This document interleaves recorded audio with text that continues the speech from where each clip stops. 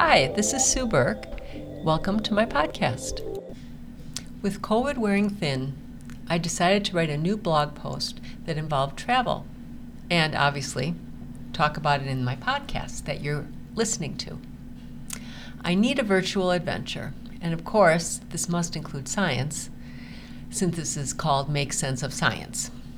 I've written several posts about new species, and this made me wonder how difficult it would be to find a new species. Where would we even begin? Turns out that I can combine my wanderlust and science. Scientists continue to astound, finding new species with regularity. Cataloging a new aquatic species is a bit less surprising, like a cool octopus that lives in the ocean depths. Surprising meaning it's not unusual to find something new in the ocean because of our physical limitations. Breathing is the biggest one that comes to mind. That said, reptiles, amphibians, mammals, and birds primarily breathe air. Keen-eyed enthusiasts armed with binoculars have opportunities to locate new creatures. A map recently compiled by Yale University hypothesizes exactly what I was wondering. It literally maps where we ought to go to have the best chance to discover a new species. I studied the map and found the 4 most likely places we could go to discover a new species. While I was researching, I posted a Twitter poll to see which of the 4 species people like best. The results surprised me a little bit. Why do people go to all this trouble to discover a new species, not to put up a Twitter poll? The hunt, the mystery, the adventure of new places, and meeting new people must factor in. Here's another important factor. The discovery of any new species means efforts can immediately begin to protect them. Not to mention that we'd be able to name our new species. Now, how about the how? How would we go about discovering a new species? To me, part of the how to discover a new species partially involves being in the right place at the right time. But we've got that covered. With the map, we can get to the place with the best odds. So as I was researching and writing the post, as I expected, reptiles were dead last in my poll. Reptiles had a late surge and tied with amphibians for favorite species. Really though, who doesn't like turtles? And while Komodo dragons aren't exactly warm and fuzzy, and my mom has undiagnosed, ophidiophobia, fear of snakes, reptiles deserve our respect. The earliest known reptile is Hylonomus lyelli. This species is also the first animal known to have fully adapted to life on land. They lived about 315 million years ago. So let's flash forward to today. Where is our best chance to find a new species of reptile? Malaysia. Malaysia is definitely on my bucket list. Whether or not reptiles are your favorite species, I'm all in for this trip. Unfortunately, how to discover new species doesn't mean strolling through the gardens by the bay in Singapore. Since reptiles are cold-blooded, it makes sense that we go at a warm time. Malaysia's warmest month is April. So bring your rain gear, hiking shoes, and especially a good camera. I thought we could start in Khao Nam Khai National Park and circle out, searching the surrounding areas. This park is right in the middle of our inset. To get to Malaysia, since I live in the Midwest, it makes sense for me to start in Chicago. I will meet you in Hat Yai, Thailand. I'll only have 3 stops. My first stop is in Istanbul, which is also on my bucket list. On to Abu Dhabi, another flight and a quick layover in Bangkok, and finally I'll meet you in Thailand. Even though where we're going is a national park, it's not recommended that tourists travel there alone. So we need a guide, one who's also an experienced camper. I found just the guy, and I've got his website address on my blog post. Either way, whoever we decide to hire will need to take a lot of photos and careful notes about where we took these photos. There is such biodiversity in Malaysia that we can post our photos on a Facebook group for help with an ID. And if they can't figure it out, I bet we've got the makings of a new species. I understand if reptiles aren't for you. How about birds? They fill our world with song and color. Birds came in second place in my Twitter poll. If you come to my website blog to read this post, you'll see that I picked out a lot of blue-colored birds for my slideshow. I do like the color blue. And blue is not very prevalent in nature. I have a post about that too. Even though birds didn't win the popularity contest on Twitter, statistics say that we've got the highest probability to find a new bird species. About 5 new bird species are discovered every year. We've got triple the chance of finding a new bird species than a new reptile species. I'm not sure why, but I suspect it's because maybe they're more mobile. They can escape natural and man-made disasters as well as predators more easily. The Arctic tern is the bird with the farthest migration. These seabirds fly from the Arctic all the way to the southern hemisphere. They fly about 24,000 miles, which is the distance around the circumference of the Earth, approximately anyway. So where do we go to find a new bird? We should go to the area with the highest probability of success, obviously, and that's in Colombia. I figure we'll meet in the town of Pasto. You can see from my website map that it's on the southern edge of our target location. I'll start from Chicago again. This is going to be my shortest trip. It'll only take me 22 hours to arrive. I'll connect in Houston, Texas, and from there to Bogota, then to Pasto. Our target area includes part of the Andes. For the record, the Andes is the world's longest mountain range.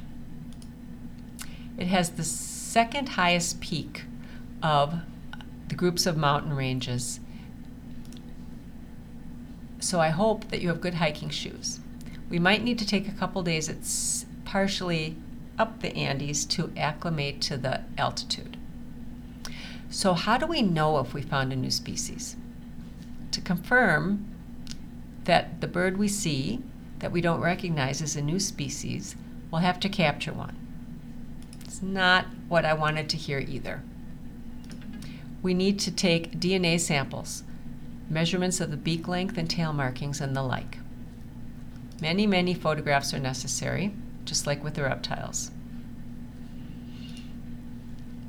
The potential new species, at least bird species, are studied for months, preferably on their breeding grounds, because researchers like to use their songs to distinguish between them and other species. Recordings are taken, shared, and studied. Most birds breed in the spring or summer, so this is obviously the hot time to go. If altitudes cause you discomfort or angst, we can return to sea level. How about if we move on to amphibians? Amphibians didn't rank too highly on the poll either. Here's a huge positive about amphibians. They eat mosquitoes. Who doesn't like that? Except the mosquitoes, obviously. Mosquito-borne illnesses affect 700 million people annually. Oh, and for the record, a herpetologist is a zoologist who studies reptiles and amphibians. And many herpetologists focus on conservation, which of course is a concern, especially for new species. Well, old species, endangered species, all the species. So let's go to the country with the highest probability of success to find an amphibian. That's Sri Lanka. Sri Lanka is also on my bucket list. It has a reputation for friendly, helpful people. It's 100 miles north of the equator, so we'll need to pack light. I think we'll need a guide here too.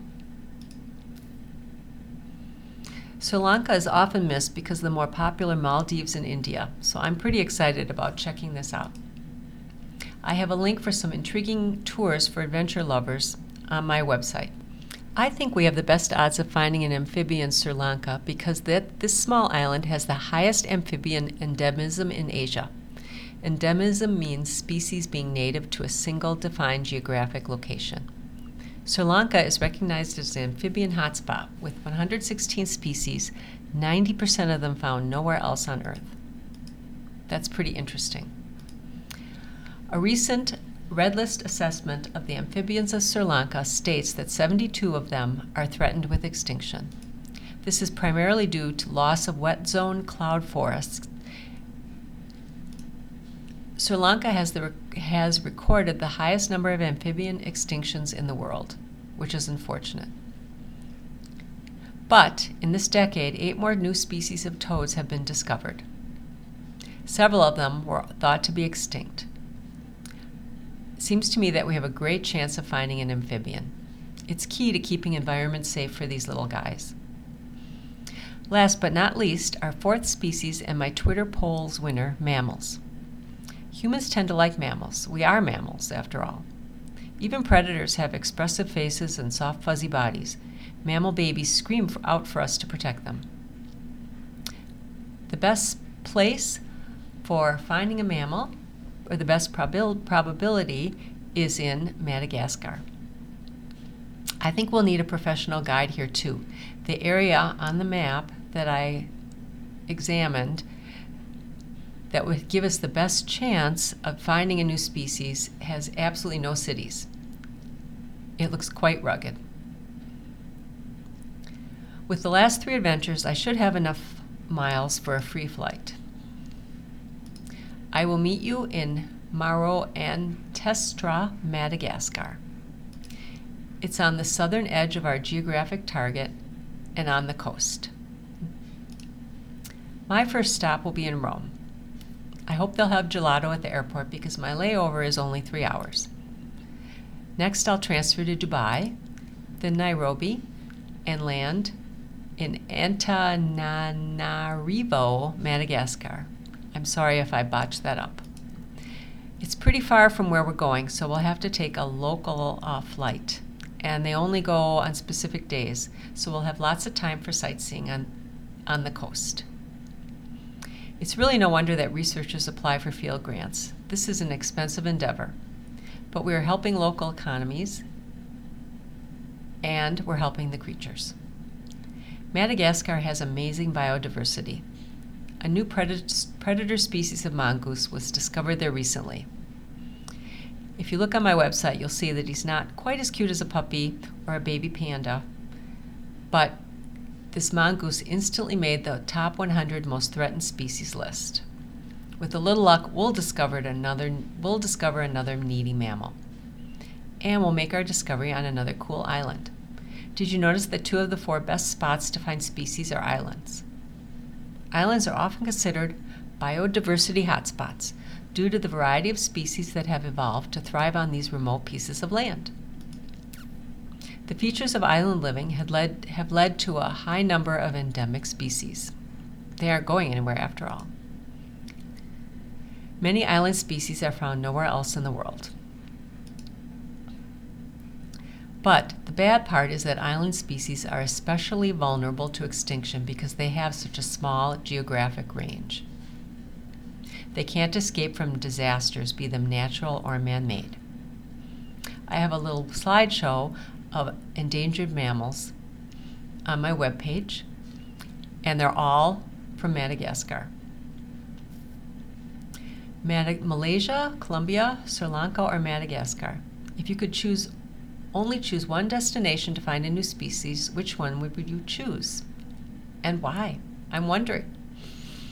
Whichever the destination, congratulations. You're helping to preserve biodiversity. Thanks so much for listening to my podcast and for stopping by. You take care.